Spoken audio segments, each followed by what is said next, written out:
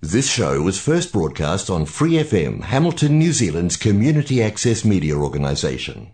For more information on our lineup of shows and the role we play in the media, visit freefm.org.nz. Hola amigos, aquí inicia el programa Arritmia presentado por Angie Rodríguez, coach ontológico profesional, transmitido por Free FM 89.0 los sábados a las 7 de la noche desde Hamilton, Nueva Zelanda. Los invitamos a escuchar y a compartir el programa dando clic en el link publicado en la página de Facebook Arritmia NZ y también nos pueden encontrar en Twitter y en YouTube.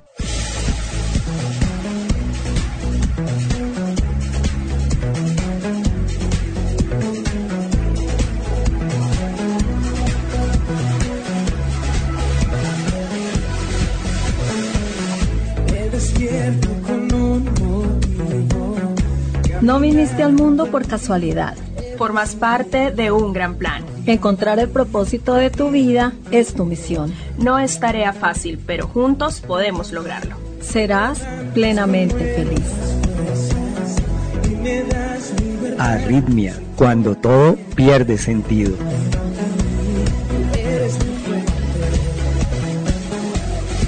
Arritmia, transmitiendo desde Free FM 89.0 Real Community Radio, Hamilton, Nueva Zelanda.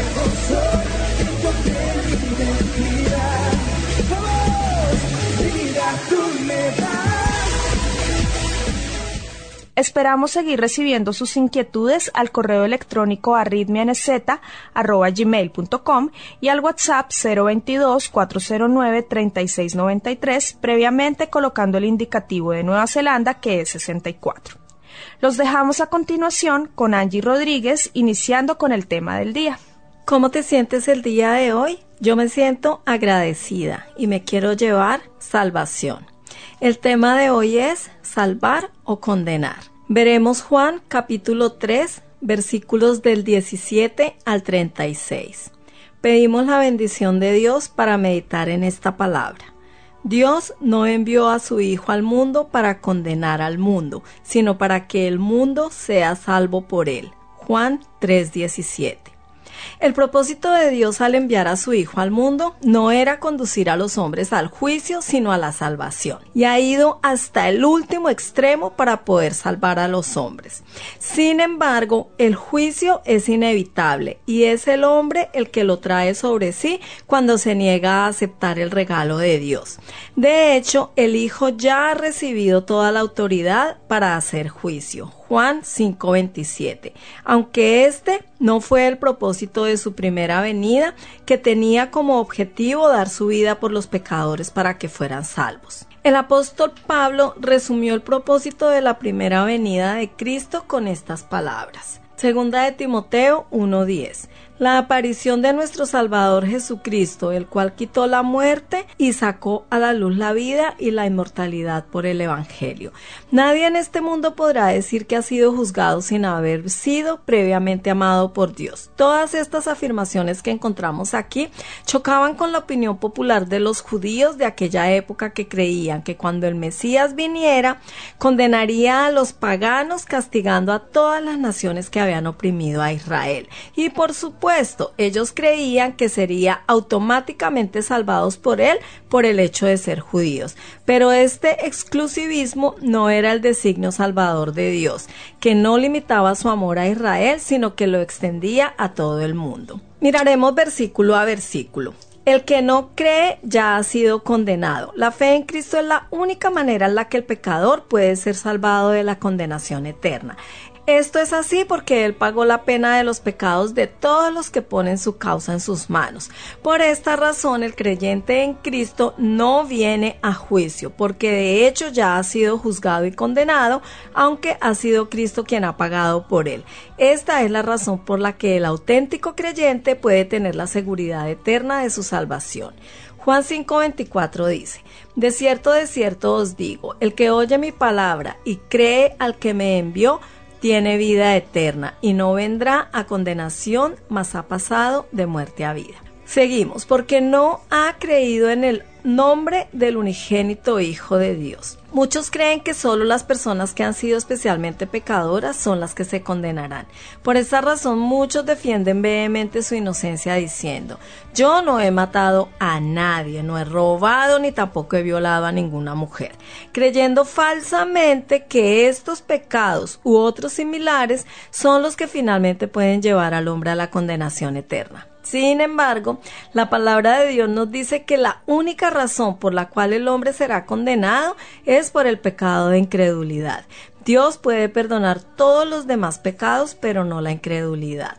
La razón es sencilla: si creemos en Cristo y por lo tanto en la obra de salvación que Él realizó en la cruz a nuestro favor, todos nuestros pecados quedan pagados por Él.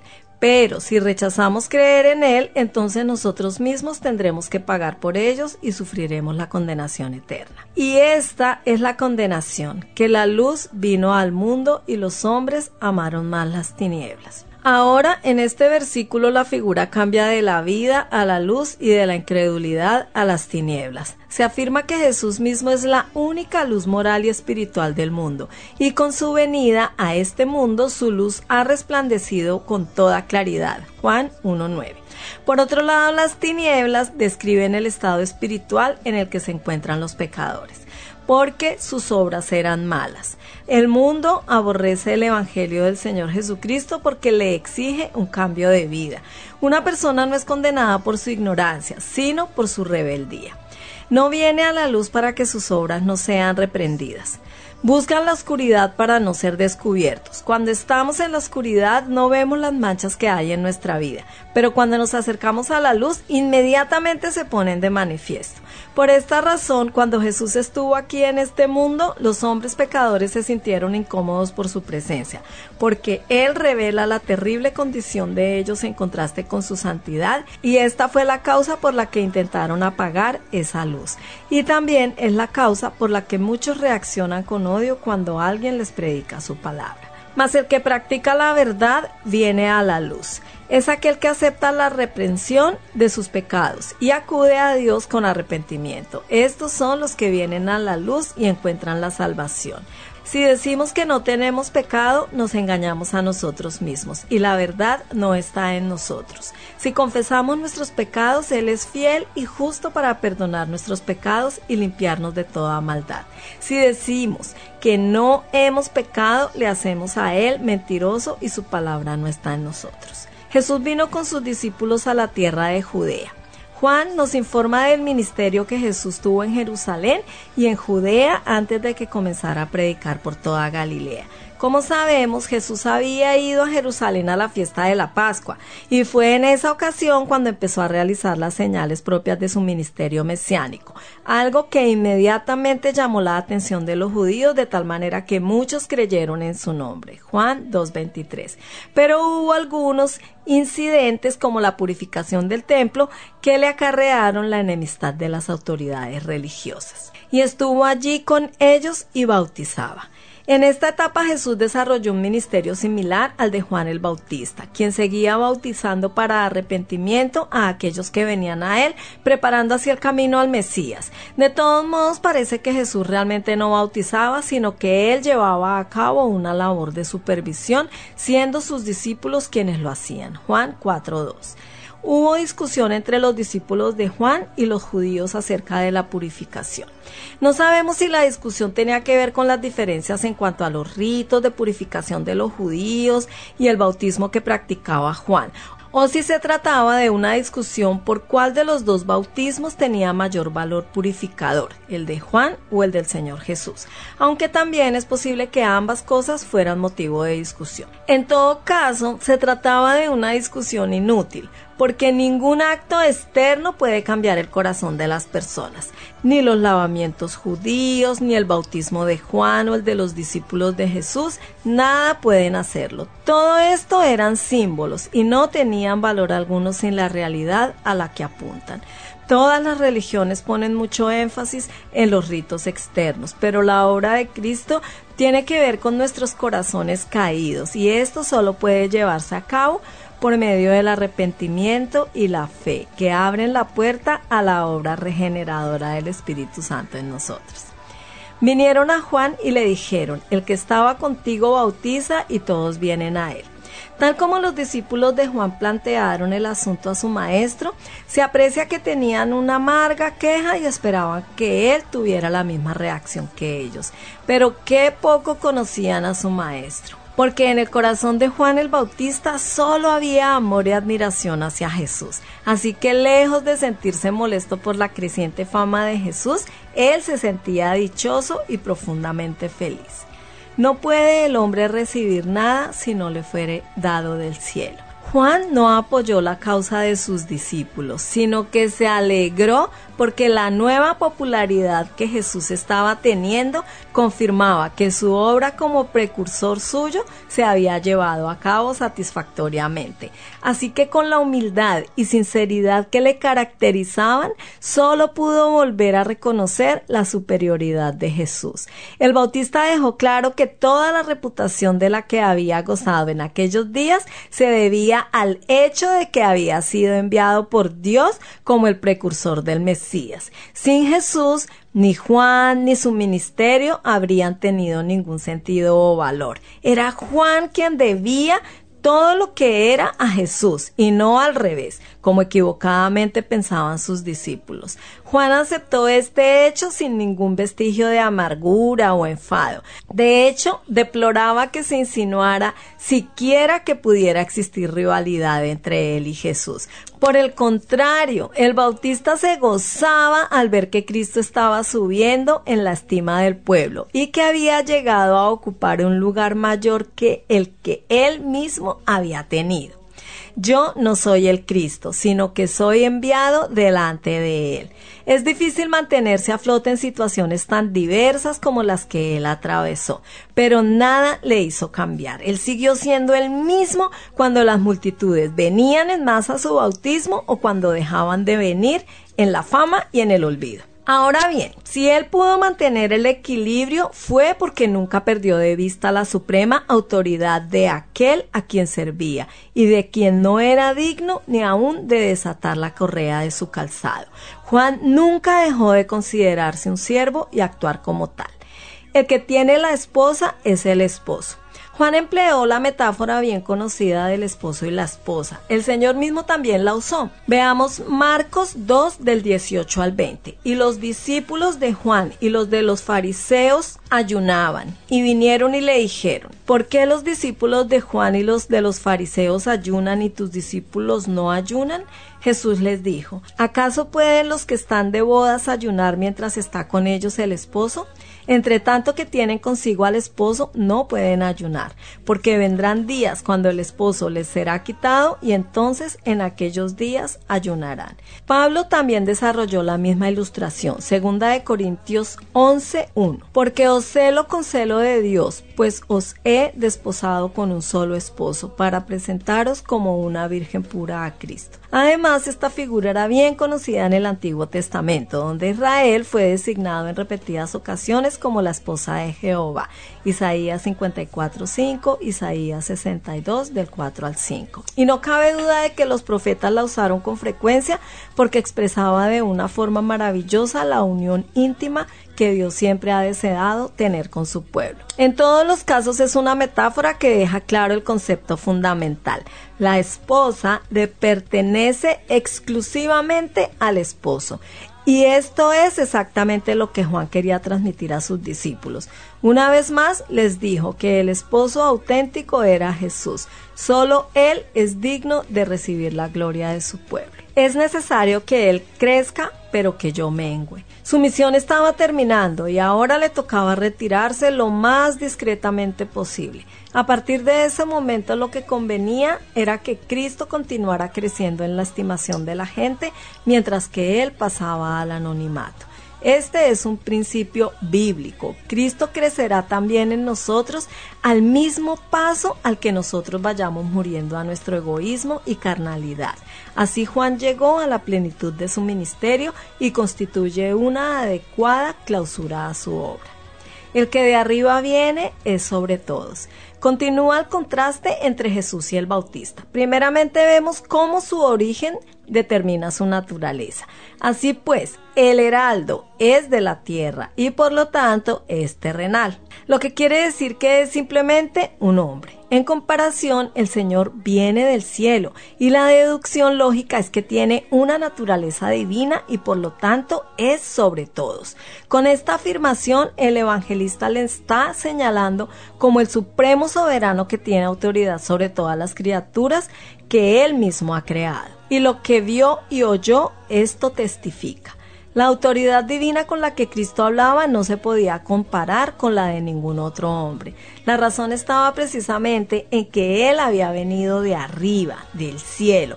Por supuesto, con esto no se niega que los santos hombres de Dios hablaron siendo inspirados por el Espíritu Santo. Segunda de Pedro 1:21. Pero sí que se coloca la revelación que Dios nos ha dado a través de su Hijo como muy superior y definitiva.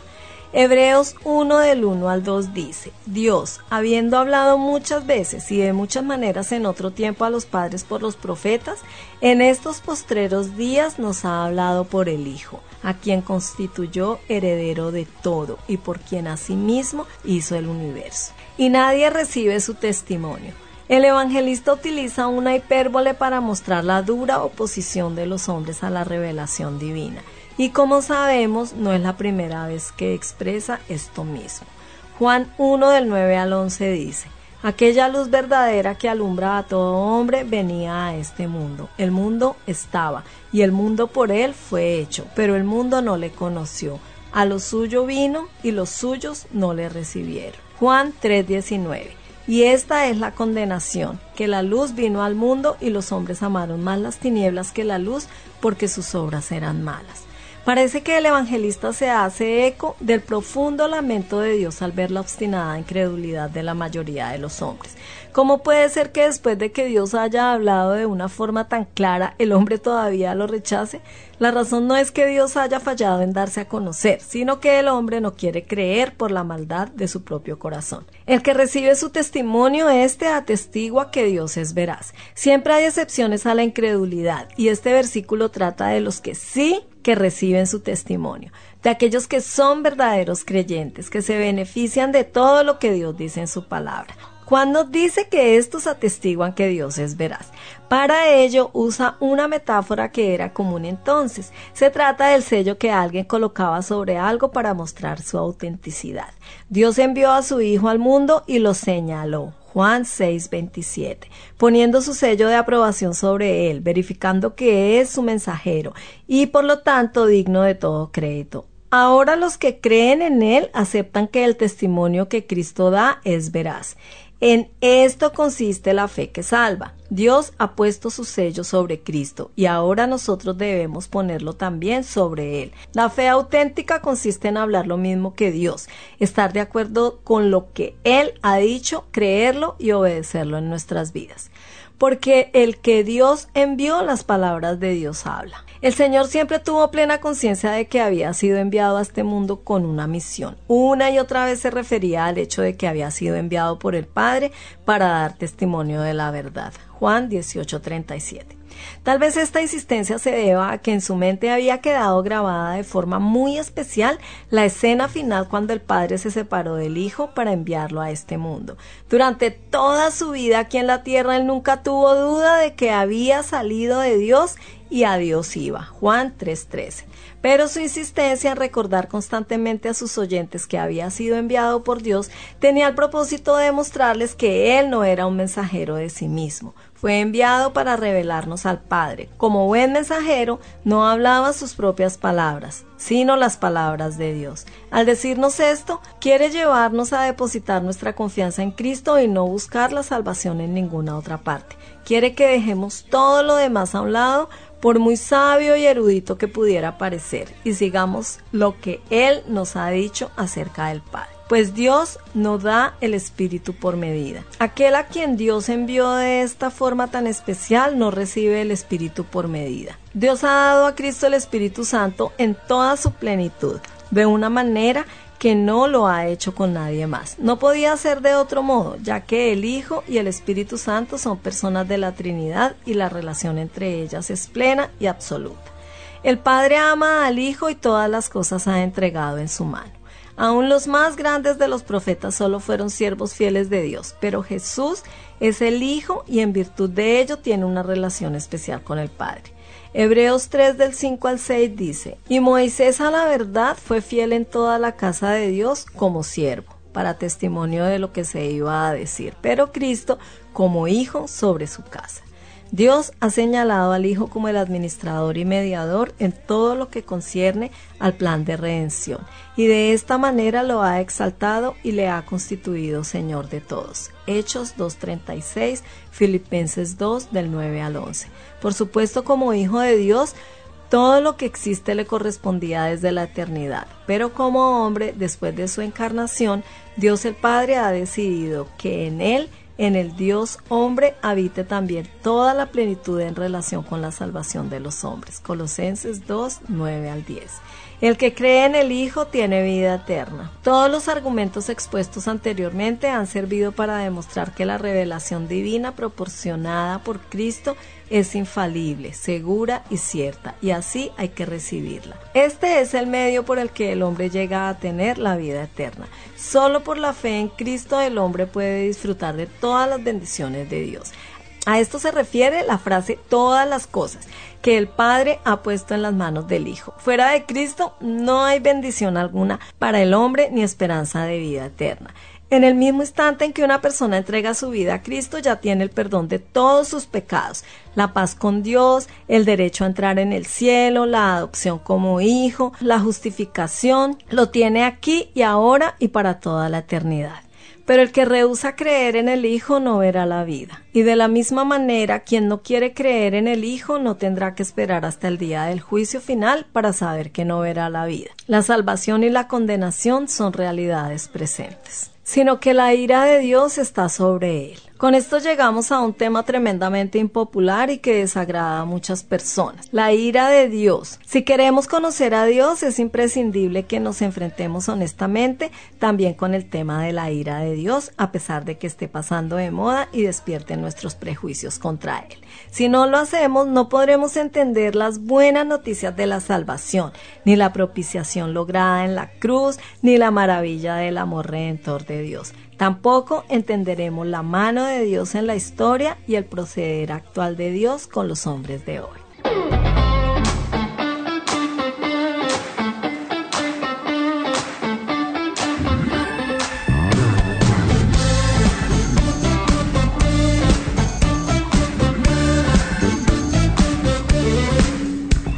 Mi pobre vida tú cambiaste al encontrarnos en la cruz. Desde el cielo tú llegaste para mi mano tomar. Me vestiste con amor, con ropas de salvación. Oh, oh, oh. Me vestiste con amor, con ropas de salvación. Oh, oh, oh.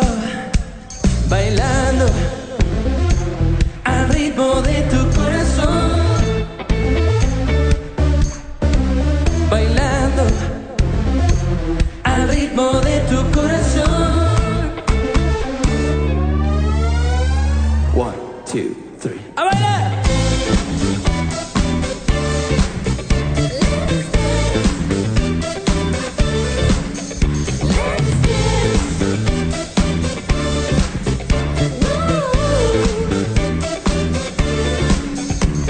Un soplo de vida en mí, cada pieza unió. Tu palabra me sanó, tocaste mi corazón. Oh, oh, oh. Bailando, bailando al ritmo de tu corazón. Bailando, bailando al ritmo de tu corazón. Jesús, tú cantas sobre mí y tus palabras me sanan. Quiero bailar contigo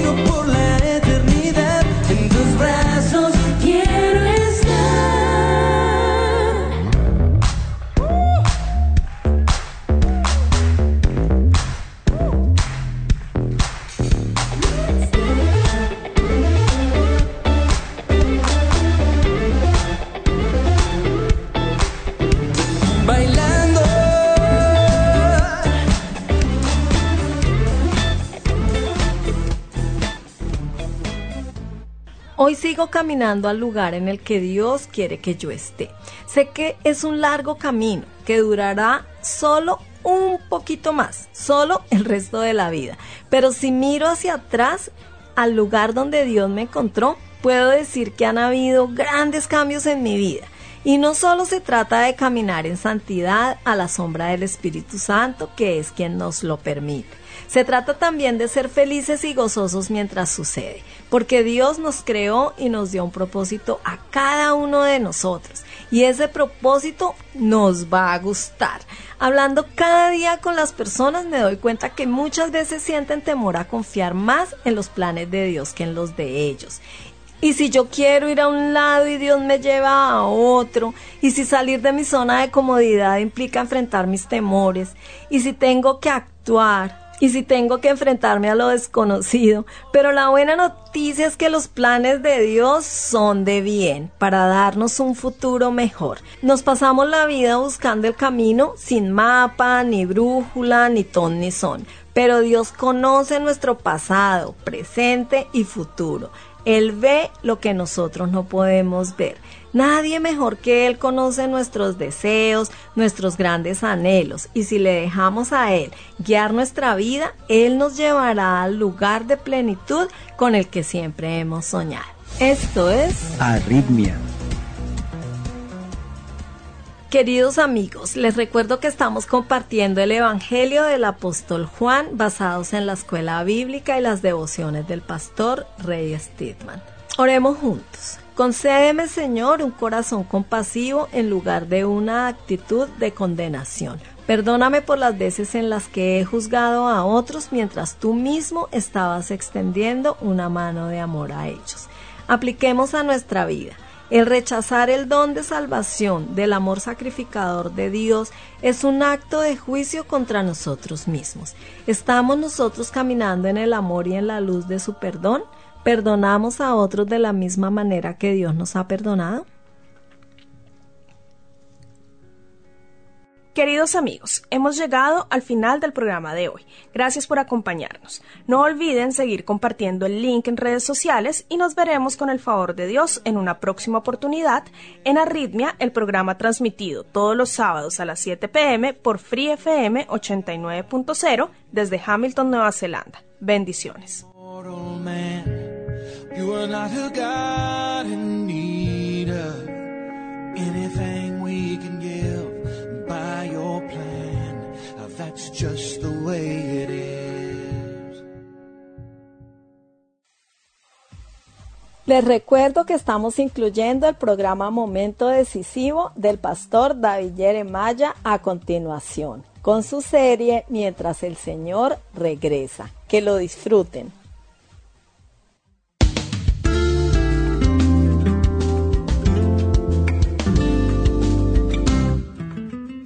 ¿Qué dice Jesús en cuanto a la mayordomía de los creyentes aquí en la tierra y las recompensas eternas que esperan a los que obedecen?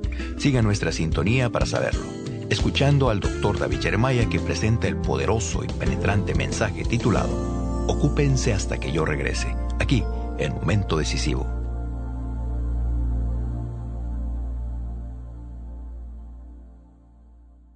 Ahora, con ustedes, el Dr. David Jeremiah en la voz de Miguel del Castillo, con unos pocos comentarios personales antes de continuar la serie, Mientras el Señor Regresa. Gracias por acompañarnos hoy. Hoy pasamos página en nuestra Biblia de Mateo 24 a Mateo 25. Y empezaremos en el versículo 14 del capítulo 25, leyendo un relato muy conocido en cuanto a un hombre que se fue a un país lejano y dejó sus negocios en manos de sus siervos. El relato tiene que ver con lo que sucede con el nivel de fidelidad de ellos a su dueño y su amo. Obviamente, la ilustración es poderosa y muy, muy importante cuando consideramos lo que debemos estar haciendo mientras esperamos el retorno del Señor Jesucristo. Él se ha ido, dejándonos a nosotros a cargo. ¿Cómo vamos a responder? De eso se trata esta lección. Pasaremos a ella en unos cuantos momentos al empezar la lección número 6 en la serie Mientras el Señor Regresa. Durante este mes, le invitamos a solicitar el libro titulado Mientras el Señor Regresa. Para más información, visite momentodecisivo.org. ¿Qué debemos estar haciendo mientras esperamos que el Señor Jesucristo vuelva? Algunas nociones increíbles partiendo del Evangelio de Mateo capítulo 25 nos esperan mientras hablamos de la importancia de ocuparnos hasta que Él venga.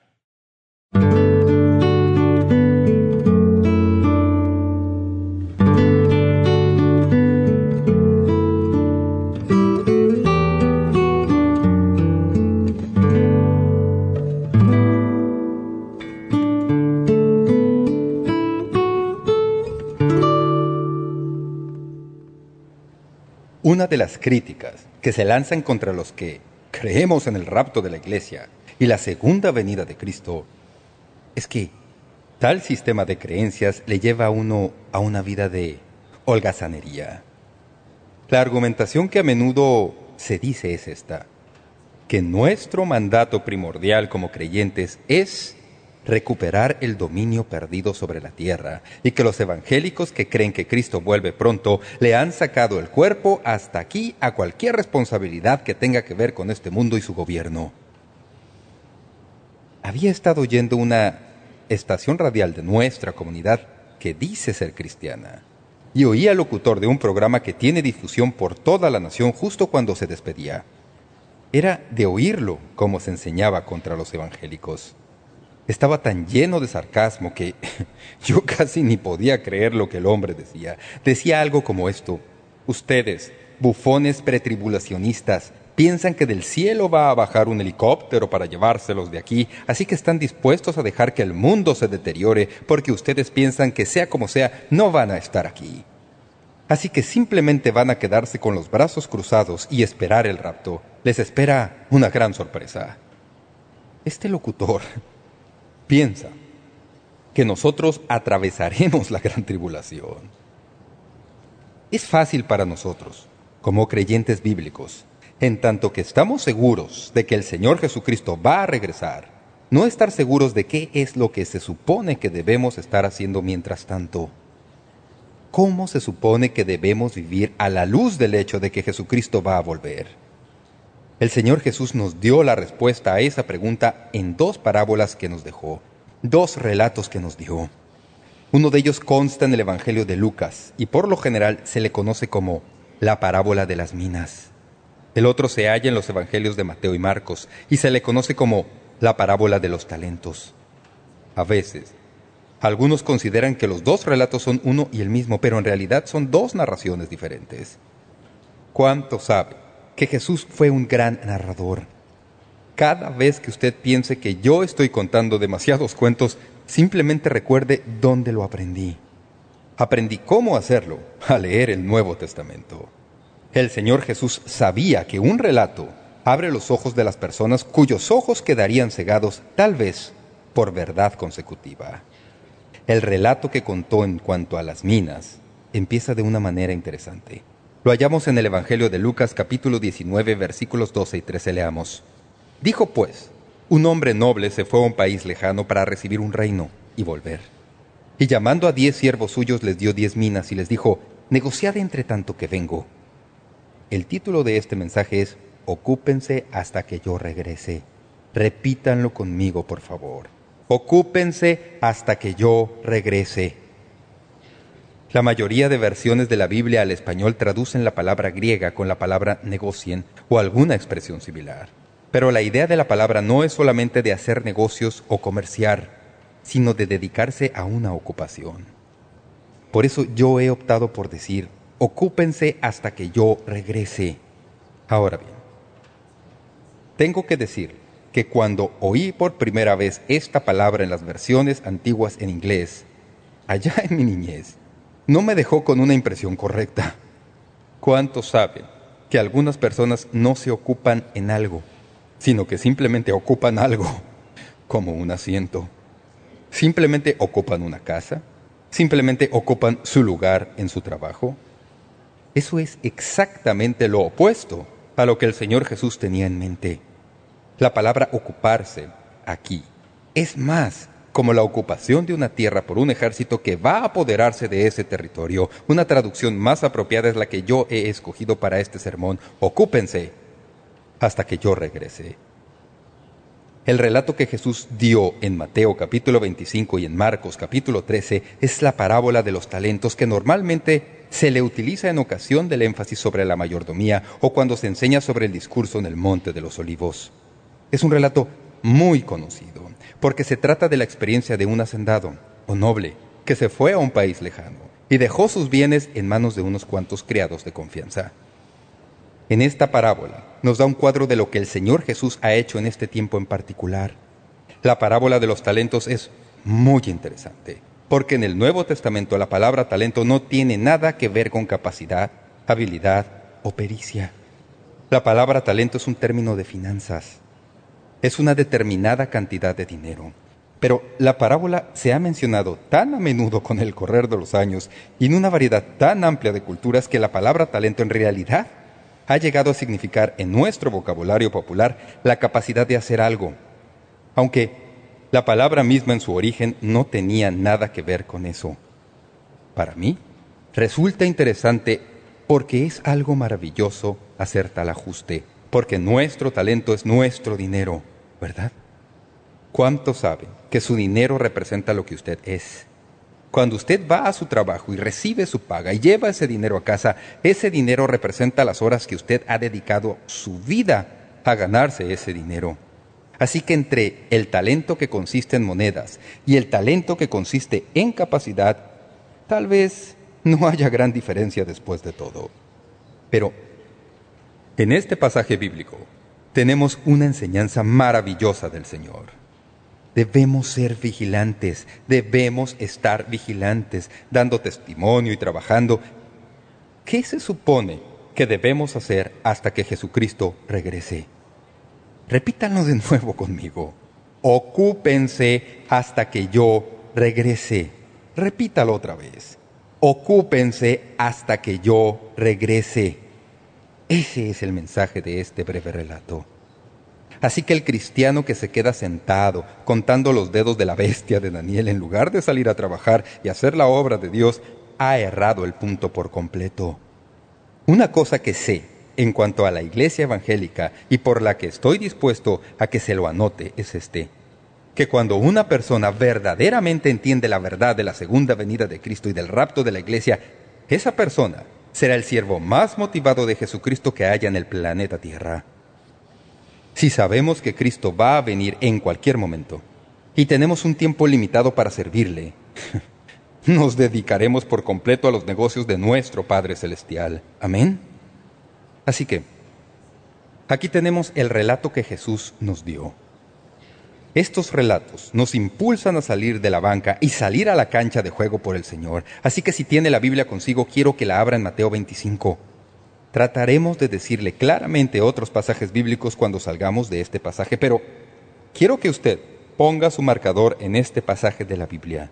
En Mateo 25:14 leemos: Porque el reino de los cielos es como un hombre que, yéndose lejos, llamó a sus siervos y les entregó sus bienes. Lo primero que tenemos que ver en torno a este mensaje es la incertidumbre del retorno del amo. Tanto en este relato como el que se da en Lucas, es un hombre o propietario que tenía grandes propiedades y tenía que salir en un viaje de negocios. De hecho, en Lucas 19 dice que se fue de viaje para tomar posesión de otro reino, así que viajaban de aquí para allá comerciando.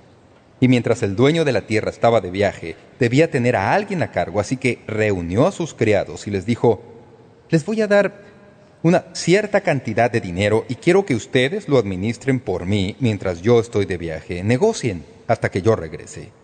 Como ven, en esos días no tenían itinerarios exactos de transportes. No tenían manera de saber cuándo podría regresar. Los transportes eran inciertos. Mi esposa y yo tomábamos un avión en cierta ocasión en Cincinnati. Mientras corríamos por la pista para despegar, nos dijeron por los altoparlantes: este avión aterrizará en San Diego y se estacionará en la puerta a las 10:24 de la noche. Era un viaje de más de 4 horas. Aunque usted no lo crea, cuando nos estacionamos junto a la entrada, y esto tal vez nunca le haya sucedido a usted, pero nos sucedió a nosotros, yo miré mi reloj. Eran exactamente las 10:24 de la noche, exactamente como habían dicho que sucedería. no puedo entender cómo pueden hacerlo y que puedan hacer que un avión desocupe esa entrada cuando aterriza aquel en que uno va, a fin de que en realidad puedan llegar a la misma entrada, pero así lo hicieron. Sin embargo, en los días de Jesús las cosas no eran así. El retorno era incierto. Noten en el versículo 15 las responsabilidades desiguales. Cuando el dueño se fue, tal como el Señor regresó al cielo para prepararnos un lugar, les dio a sus criados responsabilidades desiguales. Sabemos bien el relato, pero permítame recordárselo. Al uno le dio 5 talentos, al otro le dio 2, y al tercero le dio 1. Algunos van a decir, pues bien, no lo entiendo, eso no parece justo. Yo no dije que fuera igual. Dije que son responsabilidades desiguales, pero era justo. Le dio a cada uno de sus criados lo que él sabía que eran capaces de manejar. Los talentos fueron repartidos de acuerdo al juicio del Señor. El dueño tomó la decisión de acuerdo a su propio albedrío, a su propia voluntad. Lo que les entregó lo decidió el mismo dueño según él mismo había decidido que ellos eran capaces de atender. Lo dice justo aquí en el versículo 15. A uno dio 5 talentos y a otro 2, y a otro 1, a cada uno conforme a su capacidad, y luego se fue lejos. Así que les entregó sus bienes. Cada uno recibió lo que el amo pensaba que debería tener. Algunos dirían, pues bien, no entiendo por qué aquella persona tiene tal capacidad y esta otra tiene otra capacidad, en tanto que yo tengo esta capacidad y otro tiene la otra. ¿Sabe? Esa no es la cuestión. Dios nos da a cada uno lo que Él escoge que cada uno de nosotros tenga. Eso no solo elimina todo orgullo para los que puedan tener bienes, sino que también elimina que todos los que no tienen nada de eso se compadezcan de sí mismos o se sientan que no están bien preparados, porque lo que sea que tengamos, Dios nos lo ha dado. En 1 Corintios 12:11 leemos, pero todas estas cosas los hace uno y el mismo Espíritu, repartiendo a cada uno en particular como Él quiere. ¿Por qué tiene usted la capacidad que tiene? El talento que tiene? Porque eso es lo que Dios le dio. Usted dice, pues bien, Pastor Jeremiah, no me gusta lo que yo tengo. Reclámeselo a Dios. Él es quien se lo dio. En otras palabras, debemos ser agradecidos por lo que sea que tengamos y que nos ha dado el Dios Todopoderoso. Así que un hombre tenía 5 talentos, otro tenía 2 y otro tenía 1. Los talentos no fueron dados solamente de acuerdo al criterio del Señor. Noten también en el mismo pasaje del versículo 15 que los talentos fueron repartidos de acuerdo a la capacidad de cada siervo. El pasaje nos dice que la entrega del talento a cada individuo tiene que ver algo con la capacidad de cada persona. En otras palabras, Dios le da a cada individuo la capacidad, le da a cada uno de ellos de acuerdo a esa capacidad. ¿Qué hubiera sucedido si le hubiera dado 5 talentos al que recibió 2? No hubiera sabido qué hacer con ese dinero. No habría tenido la capacidad para administrarlo. Así que Dios nos da a cada uno de nosotros lo que Él sabe que podemos atender y para lo que Él mismo nos equipó para administrar por Él. Algunos deberíamos estar de rodillas todos los días agradeciendo a Dios de que nos haya dado más y de que no nos haya dado nada más para atender. Recuerdo a un colega a quien solía encontrar muchas veces. A veces él decía, Pastor, si tienes algo más que quieres que haga, no puedo participar. Lo sé. A veces yo siento lo mismo.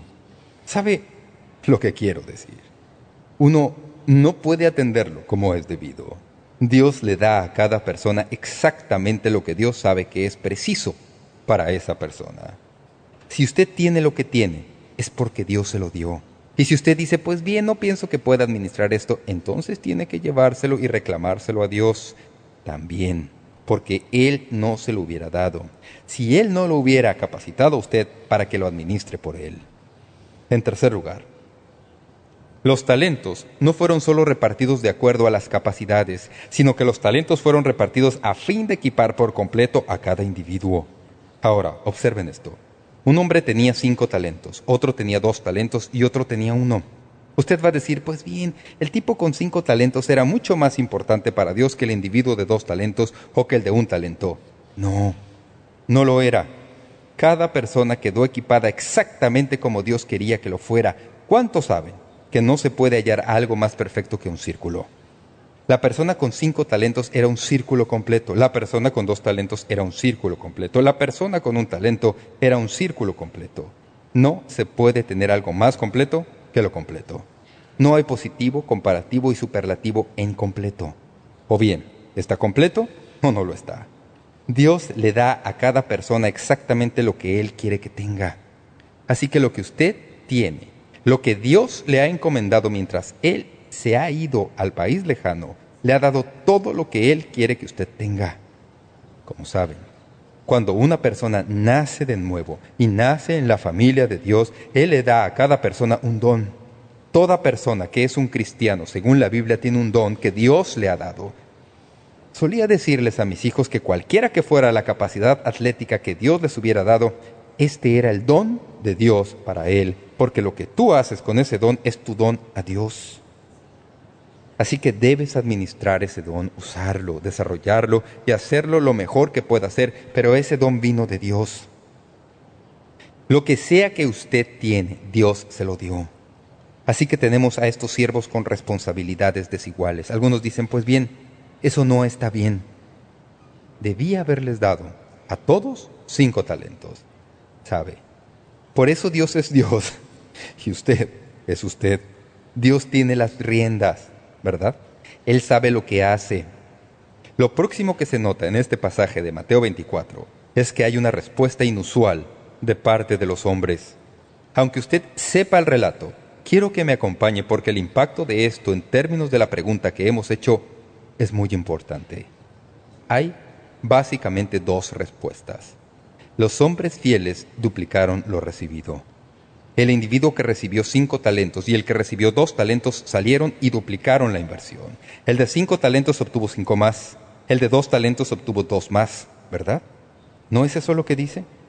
El tercer individuo tenía solo 1 talento. Tenía 1 talento. Y aquí vemos que el hombre que no fue fiel escondió lo recibido. Tenía tanto miedo de que algo le sucediera lo que tenía que fue a su traspatio, cavó un agujero en la tierra y puso su dinero ahí, cubriéndolo con tierra, y casi puedo ver al individuo saliendo a su traspatio todos los días, contemplando ese lugar fresco en la tierra, preocupado de que alguien tal vez lo hubiera sacado durante la noche. Un hombre hizo una cosa, otro hombre quiso otra. Me temo que muchos de nosotros, nuestra respuesta a la mayordomía que Dios nos ha dado mientras esperamos su retorno se parece más a la del tercer hombre que la del primero o el segundo. Ahora, observen esto. El hombre no desperdició el dinero como el despilfarrador hijo pródigo. No perdió el dinero. No usó el dinero para algún otro propósito. No hizo nada. Simplemente lo enterró. ¿Sabe? El mayor problema que tenemos en la Iglesia de Jesucristo hoy, mientras esperamos el retorno del Señor Jesucristo, no es que el pueblo de Dios necesariamente esté haciendo lo errado. Es que no están haciendo nada. Alguien diría, pues bien, pastor, eso suena muy descomedido. Lo entiendo. Aquí en nuestra iglesia en particular, yo diría que probablemente somos un conjunto de individuos bastante activos, sirviendo al Señor.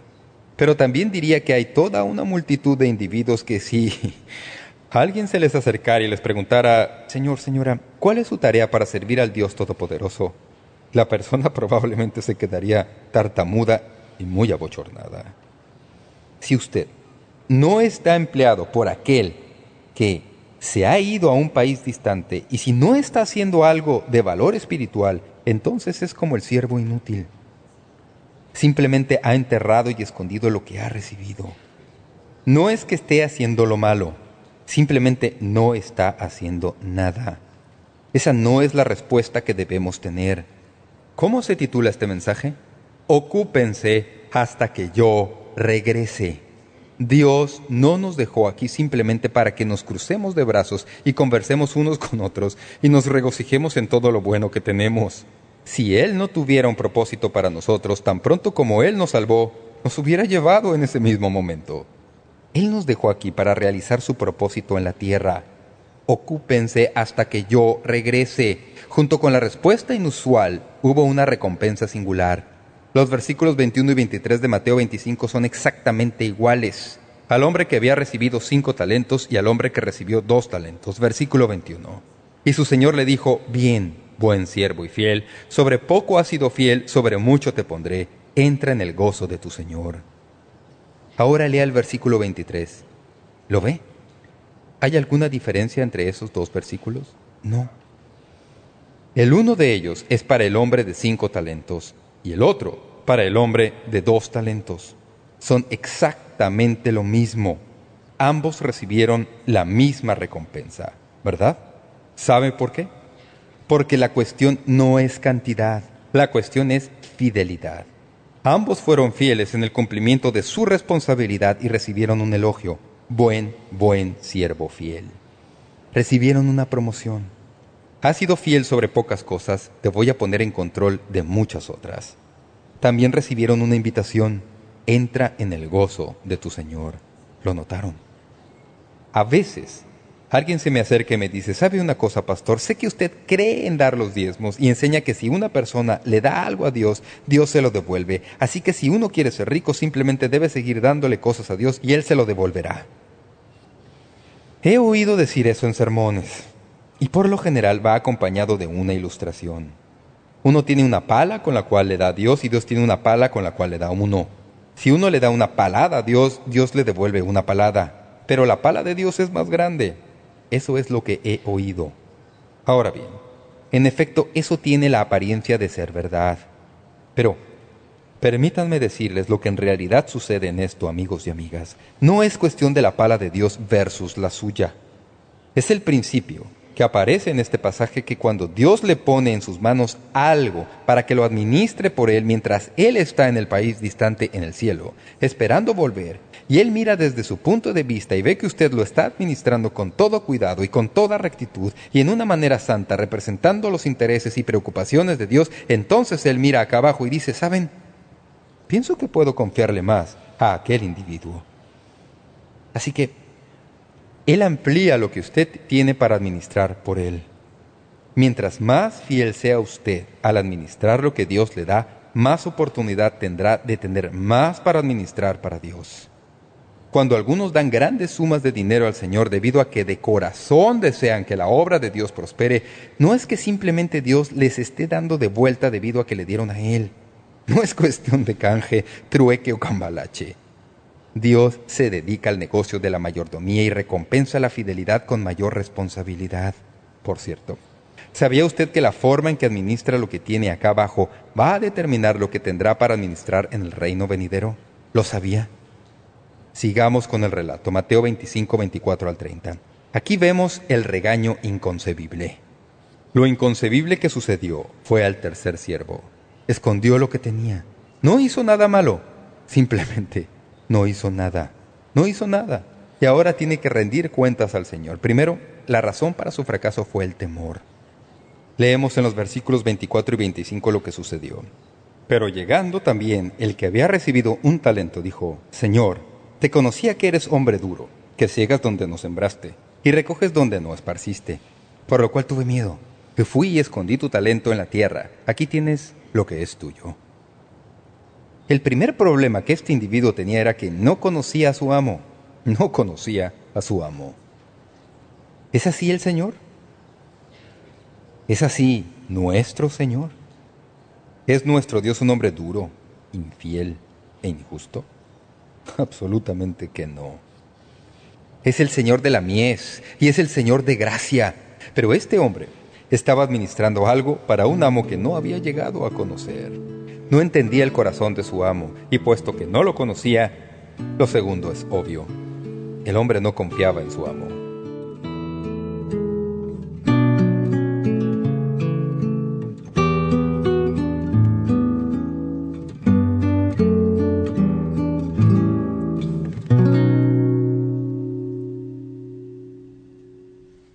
Cuando comprendemos eso cambia todo en cuanto a cómo ocuparnos nuestro día para servirle. Tenemos mucho más que decir en cuanto a esto mañana aquí en Momento Decisivo. Espero que nos acompañe. Estamos hablando de qué hacer hasta que Cristo vuelva.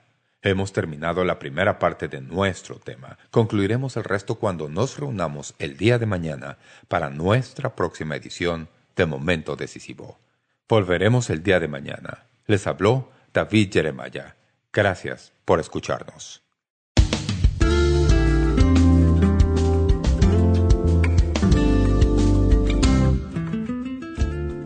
Gracias por sintonizar Momento Decisivo. Esperamos que usted pueda tomar un momento para escribirnos una carta en respaldo del ministerio. Le agradecemos su correspondencia. Y cuando nos escriba o nos envíe un correo electrónico, sírvase a anotar claramente su nombre y dirección completa y el nombre de la emisora en que escucha este programa. El mensaje que usted escuchó hoy es una porción del mensaje completo disponible en disco compacto titulado Ocúpense hasta que yo regrese. Si desea solicitar una copia de este mensaje, puede hacerlo visitando nuestro sitio web www.momentodecisivo.org o escríbanos a la dirección que le damos enseguida. Este mensaje corresponde a la serie completa de enseñanzas titulada Mientras el Señor regresa, en 10 discos compactos. Para más información sobre cómo conseguir estos mensajes que ofrecemos, puede visitar nuestro sitio web www.momentodecisivo.org o escríbanos a Momento Decisivo, P.O. Box 3804, San Diego, California 92163, Estados Unidos de América. Sintonícenos nuevamente mañana para estudiar juntos la Palabra de Dios aquí en Momento Decisivo con el Dr. David Jeremiah. También puede escuchar Momento Decisivo cuando guste en nuestra página web, ubicada en momentodecisivo.org.